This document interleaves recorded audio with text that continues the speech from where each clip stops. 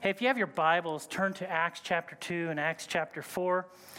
If you don't have your Bibles, you probably have a cell phone. You can go to Bible Hub, you can go to Bible Gateway, you can go to YouVersion. Any of those might be helpful for you, but we would love for you to be into your Word. And that was the first week. We're in a series where we're going through our core values. And the very first week, we hit on the very first core value that we have as a church. And that basically just means that these are 6 things that are really important to us as a church. Now, all the rest of them, after the first, they're not in any kind of order. But the first one is always going to be first, and that's what we call relentless pursuit, which means this, that the Word of God is always going to be number one for us. We're always going to look at what God has to say, and I think that is incredibly important, especially in today's day and age, when you're hearing a lot of voices.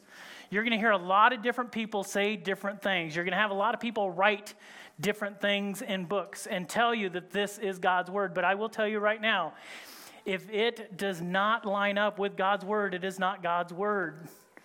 And so it's important for us to understand that and always go to that. So we're going to have all these questions in life. We're going to have all these times where we get a little bit lost. Let's go to God's Word. That is the relentless pursuit, that we would look at this life through a biblical worldview lens, which means that we're going to look at this life and allow God's Word to kind of direct our path, okay? Now, what I think is amazing and fascinating is that the older I get, there are certain scriptures in the Bible that just become a little bit more real to me. You guys ever had that where you read something that you've read prior, but then because of your age or because of your life experience, you're like, man, that means more to me now than it ever has before. For me, that passage in Proverbs chapter 16. Hone in to Proverbs 16, the wisdom that comes through this. Here's what it says. Gray hair is a crown of glory. It is gained by living a godly life. Did you catch that? Gray hair is a crown of glory. And I told my wife to cut all mine off. So she did this morning. So anyway, there's things in the Bible you probably didn't know were there. That would be one passage of Scripture. And then the second core value that we have is next generation. And what we mean by that is the idea of this. You are responsible for raising your children up in Christ. It is your responsibility as a parent to raise your kids in the Word of God. Everything that we do here as a church should be icing on that cake. But it should not be that we come here, this is the only time they experience worship, they only experience God's Word, they only hear it here. It should be something that they're hearing 7 days a week. In fact, I love the fact that we had a lot of families that dug into our August challenge. Last week, I challenged everybody, and if you haven't done this, get on it. You've only missed one day, okay? But just to be in God's Word for 30 straight days. And we've made it really easy. It doesn't take that long. The scriptures are pretty simple. We actually read through the entire chapter at our house. But get into that. And you can go on our website, and I think we sent everybody an email. But you can dig into that for the 30 days that we've got that going on. And then that leads us to tonight. And tonight, as far as all the attributes of church goes, this is my favorite. This is my favorite. It's also the one that I think over the last 6 months that we have realized when it is taken away, we're missing something. We are. Because COVID has given us a deep understanding of how important it is and how good, solid Christian community is in our lives. Authentic community. That we would be the church that God wants us to be. Now, I'm glad that we have technology. I really am. I think it's really neat sometimes. So I'm glad that we have it. But we need to also realize and understand that it was never intended to take place of true face-to-face, even with a mask on, interaction. So our time on Zoom, and I heard people even a month in, I'm zoomed out. Zoomed out, that's something in 2020 that you've heard for the very first time. I'm zoomed out. And it's because that's not the way it was intended to be. Even folks in our life group, they're like, yeah, I just want to be face-to-face. I want to be with people. And we totally get that. And so we respect the idea of distancing for our physical health. But as far as the emotional, spiritual, and mental health, it is good for us to be together. It's good for us to make sure that we are having interaction. And so you got to ask yourself, and Sarah and I would hear this from people. 3 or 4 months into our COVID season, we'd hear people say, yeah, nothing's really changed in our house.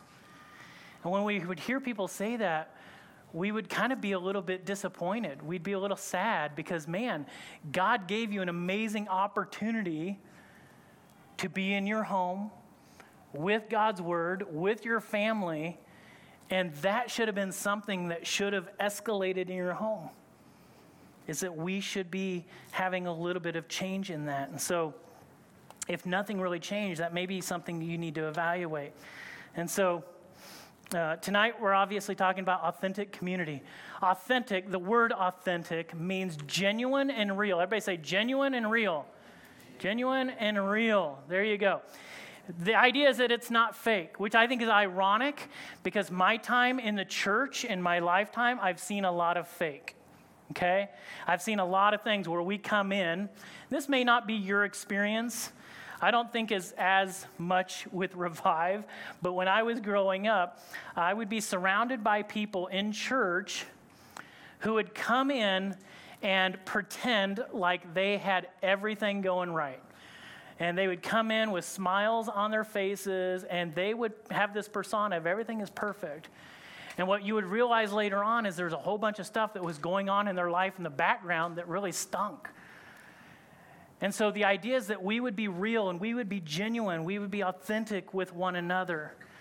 And so we want to make sure we're doing that because, let's just be honest, this church and every other church is filled with broken, sinful people. We are sinful people. And I like to say that it's okay to not be okay, just not okay to stay that way. We want to make sure we're on a path, we're on an angle that is getting better and more Christ-like, more godly. Here at Revive, we believe that authentic community, I'll put it on the screen, that we all have a longing for authentic community, that no man is an island, and our desire is to connect people to each other and to grow in relationship with one another and to serve our neighbors in love.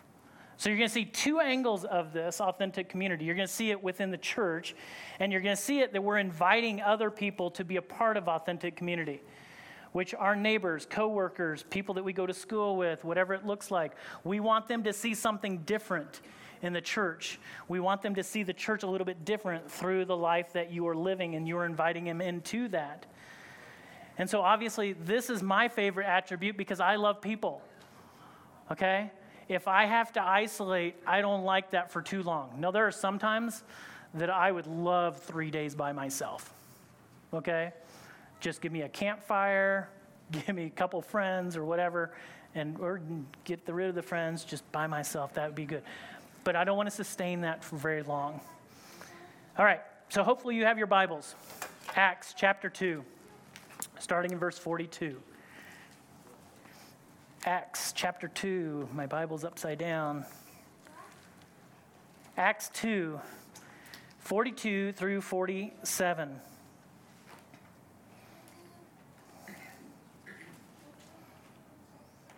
Here's what it says. It says, all the believers devoted themselves to the apostles' teaching and to fellowship and to sharing in meals, including the Lord's Supper, and to prayer. And a deep sense of awe came over them, and the apostles performed many miracles, many miraculous signs and wonders. And all the believers met together in one place and shared everything they had. And they sold their property and possessions and shared the money with those in need. They worshiped together at the temple each day. They met in homes for the Lord's Supper and shared their meals with great joy and generosity, all the while praising God and enjoying the goodwill of all the people. And each day the Lord added to their fellowship those who were being saved. This is the beginning of the church. Jesus has been hanging out with his disciples and a lot of people for the last 3 years in full-time ministry. And then he ascends into heaven, and he gifts his disciples with the Holy Spirit. The best gift ever given to the disciples was the gift of the Holy Spirit. And so now they're doing amazing things, but we're also seeing what the church's original design was to look like. And it starts out by saying they devoted themselves to the apostles' teaching. Now, I would say this. Today, this is not limited to hearing what a preacher has to say. You actually, and this is a really good thing, you have the advantage and access of the Word of God, which means that you can hear from God every single day. You don't have to wait for me to get up on Sunday to open it up and read it to you. And so this is the advantage. But back then, what they really had was for somebody to teach them. And so they would adhere and they would listen to the apostles' teaching. And they would get that word from them. The other thing is fellowship. The word fellowship in the Greek is koinonia. It's a word that you've probably heard before. If you've been in church for a while, you've heard this word koinonia. The word koinonia actually means partnership. Common, this idea that you have to participate in it. You need to contribute. You are not a part of true fellowship if you are not an active contributor to it in some way. And so, we all want to be an active participant in community, not just a consumer of it. Okay? So that gets you out of the stands, into the sideline, and out onto the playing field. And when you do that, especially when it comes to church, it will take your life to another level. I really believe that. And that's koinonia. So, one thing that we've been dealing with, my kids aren't going to be happy that I'm going to talk about this illustration, but one thing that we've been dealing with in our home right now is teaching our kids to pick up after themselves. All right? Any parents like that? Any spouses waiting for their spouse to pick up after themselves? But that's one of the things we're working on with our kids. Hey, it is important for you as a member of our family to pick up after yourself. When you make a mess, you clean it up. It is not mom and dad's only responsibility to pick up after you. Okay? Now, it was when they were babies, but they're no longer babies. But I think for a long time, they've watched mom and dad pick up after them and do all the things that they could be doing. But we told them, hey, if you want to be a part of this family, you need to step up and take responsibility, and you need to contribute. And it's amazing that I think the American church is very similar to that, where people will sit in seats and they will watch other people lead, and other people will do, and other people will clean up. Other people will be the ones that read Scripture. And so we watch leaders, and instead of being an active participant in it, we just watch others, and we need to work on that. The other thing they did is they broke bread together. They had meals together, including the Lord's Supper, and I'm going to hit on this in a little bit. And then they prayed. They prayed together, and they prayed for one another. And that is one thing that I think that we need to do better. We need to be in a house of prayer. We need to be praying for one another. I'm going to hit on that also in a little bit. Now, flip over to Acts chapter 4. I'm going to do something I don't do very often.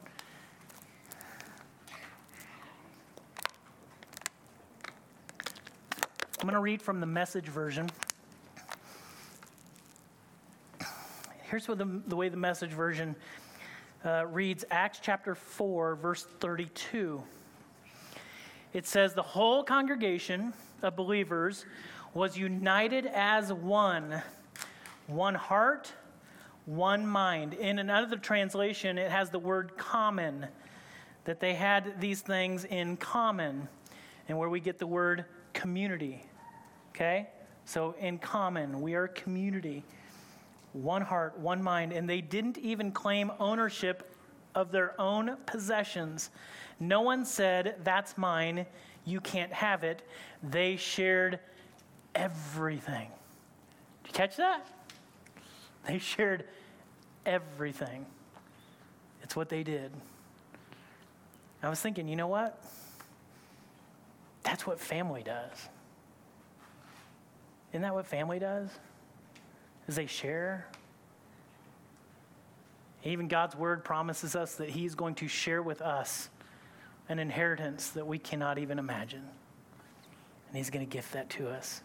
It says they were united or in common, that they were a community with one goal, one heart, one mind. Now, here's the question. How do they do that? How can they be so united in one heart and one mind? Because you're thinking, man, even in the four walls of my own home, we are not one heart, one mind, right? We have disagreements, we have quarrels, squabbles, whatever it is. Unless you're living by yourself, you may even fight with yourself. So how do they do that? How can so many people come together and be united with one heart and one mind? And I've thought about this for a while because I'm like, man, that's what we need to get to.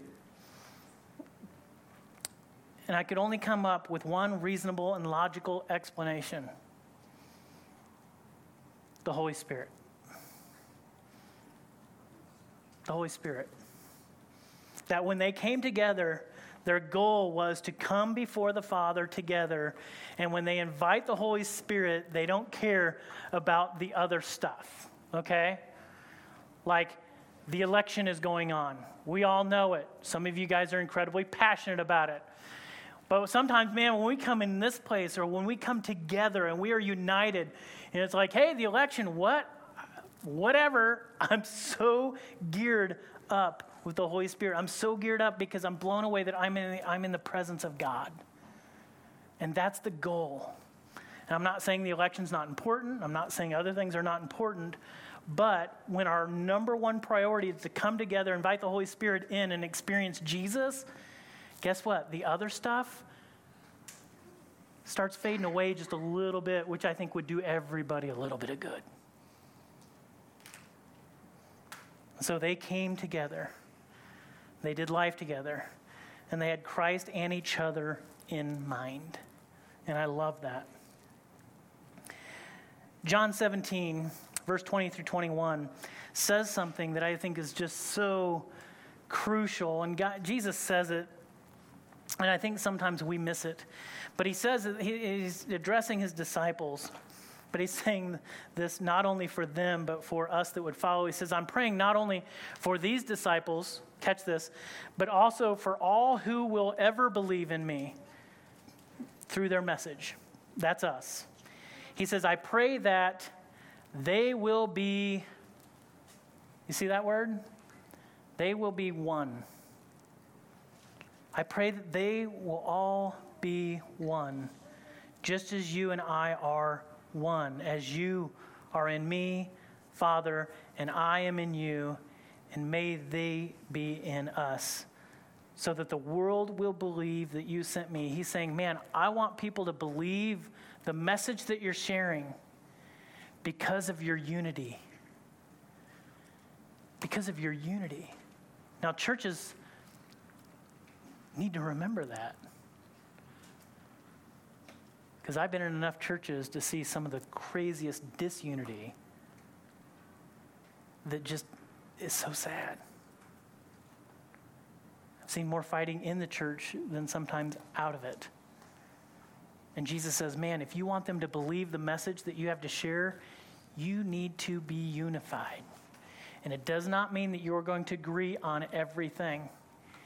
But it does mean we're going to love each other, we're going to respect one another, and we're going to have the message of Christ always be number one. So we're going to be unified. All right, so here's the idea. None of us were created to go through this life alone. You were not created to be in a Robinson Crusoe type of lifestyle where you are all by yourself on an island.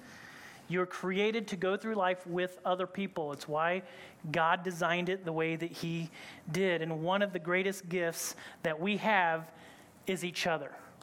Okay? Now, it may not always feel that way, but it is. One of the greatest gifts that we have is each other. God knew that life was not going to be easy. In fact, it would be difficult. And there are passages all throughout the Bible that says, you are going to go through difficult times. When storms come your way, when trials come your way, when troubles come your way. It never promises in God's word that it will be easy. But I can tell you this, I think it will be better together. Because when it's not easy, a lot of us can say, you know what? I got your back.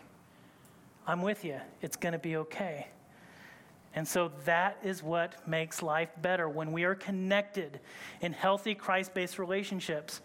But don't miss this, because I think here's what happens a lot of times when we go through the storms, when we go through the trials, when things are horrible, when the stuff hits the fan in our life, so to speak. A lot of times what happens is, instead of gravitating towards really good, solid Christian relationships, a lot of times what will happen is people will retreat.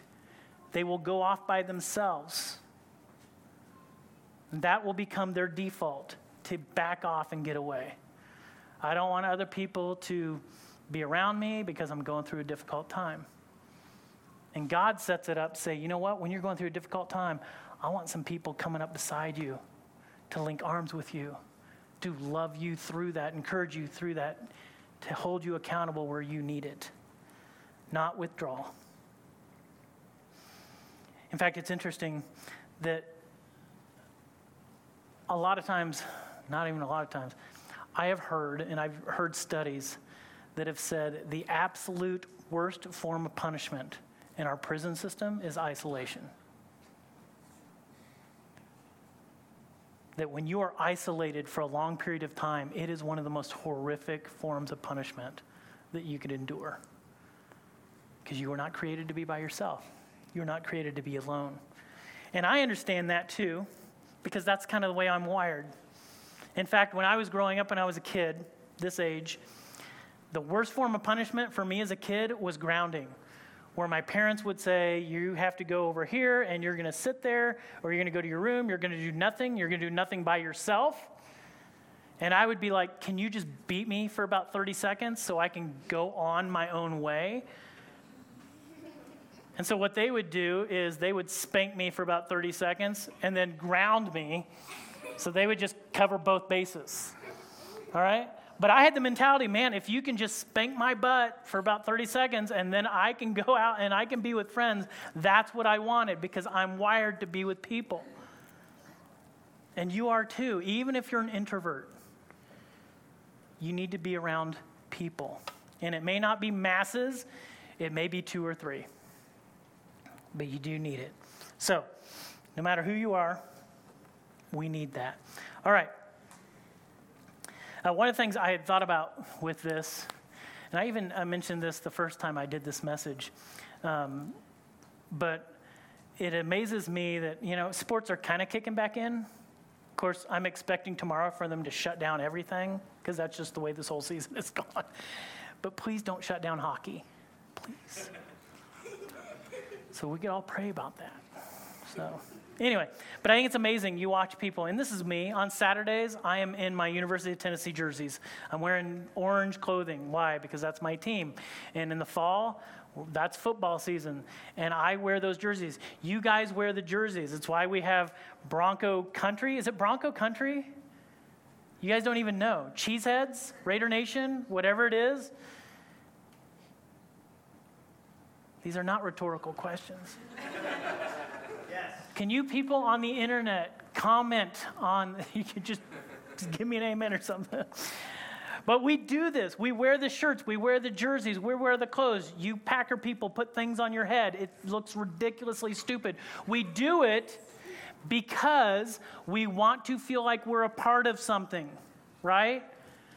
And it does. When I put on my Tennessee 16 Peyton Manning jersey, it makes me feel like I'm a part of it. And I am a fan. I get to be a part of something greater than myself. And it's better together.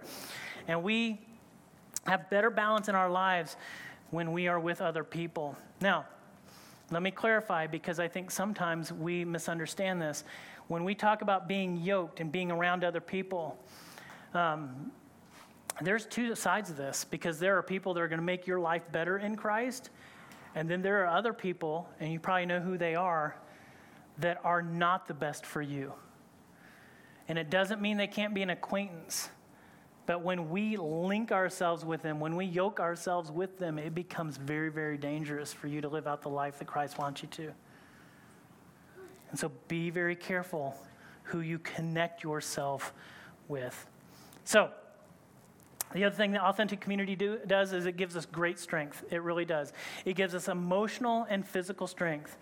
It has been scientifically proven that we have better emotional stability and health and physical health when we are in positive and healthy relationships. So, for instance, if you guys have ever lifted weights, and maybe some of the women, if you've ever gone to the gym and you've lifted weights, you know this to be true, because when you have somebody spotting you and cheering you on, you give it another rep. All right? When you have that person that says, hey, don't give up. You can do this. Don't give up. Keep pushing. Keep pushing. When you have somebody doing that and watching over you and encouraging you to do that, man, you don't want to give up. I think the same thing when it comes to our spiritual walk is true. When you have people come alongside you, I know it's hard. I know it's tough. Don't give up. You can do this. Keep going. Take that next step. Man, it encourages me. I want to keep going. I really do. That feels good. We become stronger, not only physically, but spiritually and emotionally. Hebrews chapter 10, verse 24 says, let us think of ways to motivate one another to acts of love and good works. Let us think of ways to motivate one another. Now,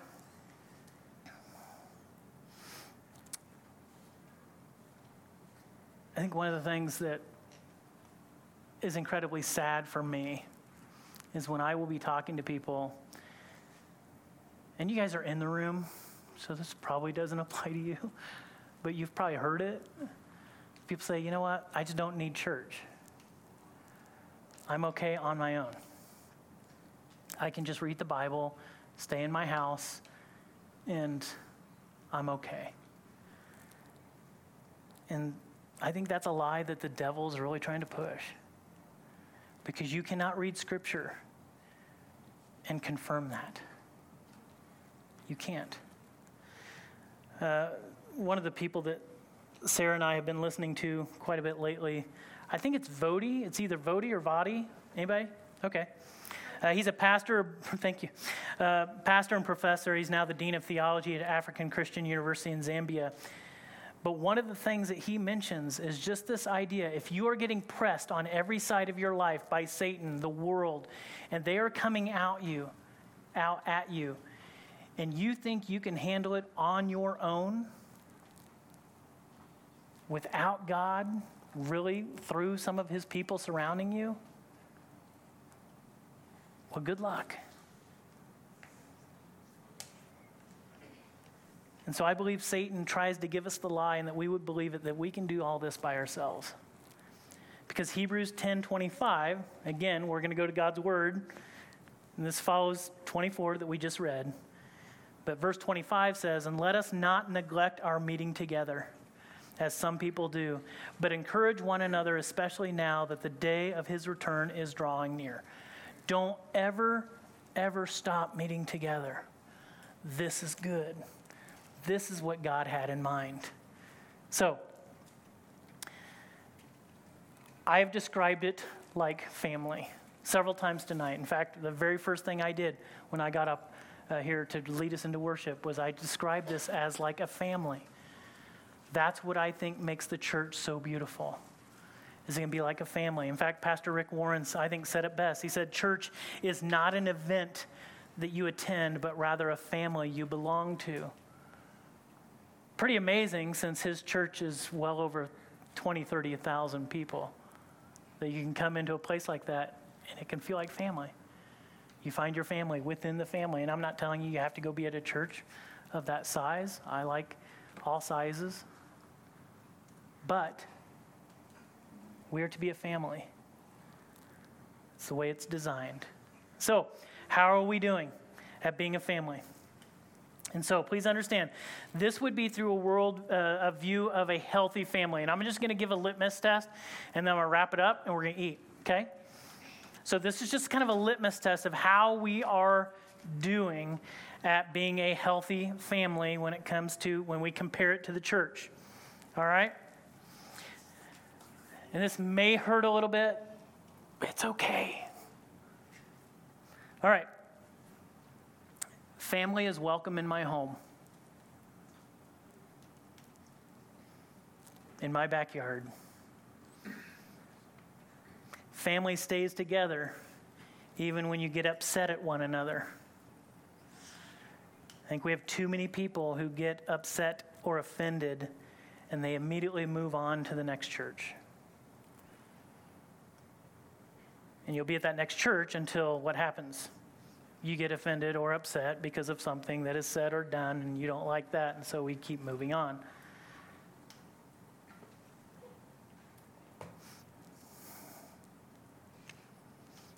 I had an analogy for that, but I don't think it works. Because the illustration I had was, could you imagine if we did that in our own homes, where something that was said offended us or made us angry and we just moved on and moved on to a different spouse? It was like, I'm leaving. And yet, the reason I think it's a bad illustration is because people do that. You upset me, I'm out. But maybe, I think one of the biggest things for that is that I think it robs God of doing something absolutely amazing, and that is through the act of forgiveness and mending relationships. God loves it when that happens, but if we just move on without mending that and asking for forgiveness and offering it, then I think that is a shame, because family forgives one another. Family forgives one another. And family shares most everything that they have. It is our home. So, and then the last thing that it hits on is the idea of prayer. And I'll just be honest, we need to do more praying. We need to know what your prayers are. This is why I think life group and DNA groups are so important. When we can share these things that are on our hearts and that we're going through, and we share those things with people. So now they know not only how to pray for you, folks, listen, not only how they can pray for you, but how they can be an answer to prayer for you. And I believe that that's probably 98% of the time of how God answers prayer today isn't through some miraculous act of God where he comes walking on water. It is when his children hear it and then act accordingly. If I hear you need something, then God is laying it on my heart. Man, I just heard that you were struggling with having enough food for the week. I got tons of food. Let's be the church. I can be an answer to that prayer. When we hear each other's prayers, it enables us to be answers to prayer. And so share those things with people around you. And I would say that's man, God loves to do that. He loves to answer prayer through his children, and I think it's beautiful. And then I would say make sure, and we're going to hit on this in a few weeks, so I'm not going to spend a whole long time with it, but just when our life groups, DNA groups, but mealtime, invite people into your home, care for one another at a high level, because the storms are going to come. Storms are going to come. Do you have people walking alongside of you to help you out, to encourage you to go through it?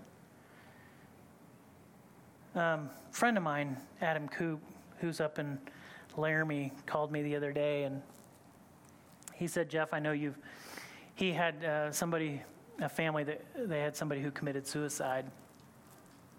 And unfortunately, I've done a lot of suicide funerals in the last 10 years. I've done over 8 of them. And that's sad. And as I was thinking about it this week after Adam called, because he just wanted me to pray and give him maybe some of the thoughts that I had on it, but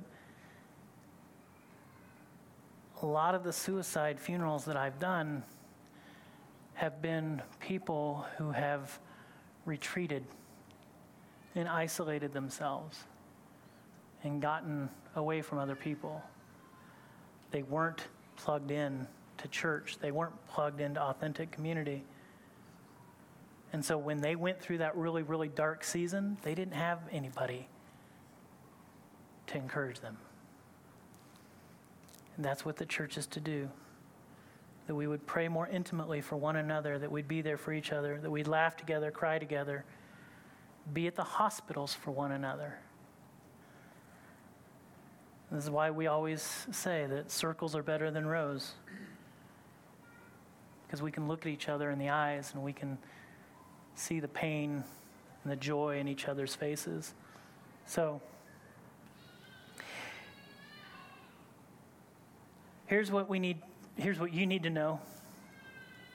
And it's not going to be comfortable. And it's always, I think, a little uncomfortable at first. So, when you start to develop these relationships and they're real and honest, you're going to be sharing things that you've normally not shared with other people. You're going to start to share some sin stuff, some really deep things that goes below surface level. And it's going to be a little painful at first. But I tell you what, in the end, in the long run, it's going to feel like you have a huge weight lifted off of your shoulders. And now you have this openness within you and the people that you have this authentic community with. And now they know how to pray for you. But it's not going to be comfortable at first because it is real and it is honest. But we're not going to be fake. And we're going to get to it. My wife said it this way. She said, community, it's hard, but it's worth it. It's hard, but it's worth it. So, here's another challenge for you. Last week, I challenged everybody to be in the scriptures, to lead your family through God's word for 30 straight days. So I'm going to add to it tonight. And here's the deal. I'm just going to challenge you guys and try to figure out a way to do this. I know COVID is kind of a difficult thing, but if you have a backyard, if you have a patio, we can open up this patio so you can use it. But who is somebody that is a part of Revive that you have never broken bread with? And I'm going to challenge you, if you consider this your church home, to invite somebody that you've never broken bread with, never had a meal with, in the month of August, to do that. All right? I know you can do it. We did it 3 times this past week. So I know you can do 1 time in the month of August. Okay? Now let me clarify. I think I just lied. We did it 3 times this week, but with people that we have already broken bread with. So the challenge for us is, who have we not broken bread with? And I'm going to challenge you guys to do that. Invite somebody into your home or backyard. Wear a mask, don't wear a mask. I don't care. Just have authentic community. It would be beautiful. Let's pray.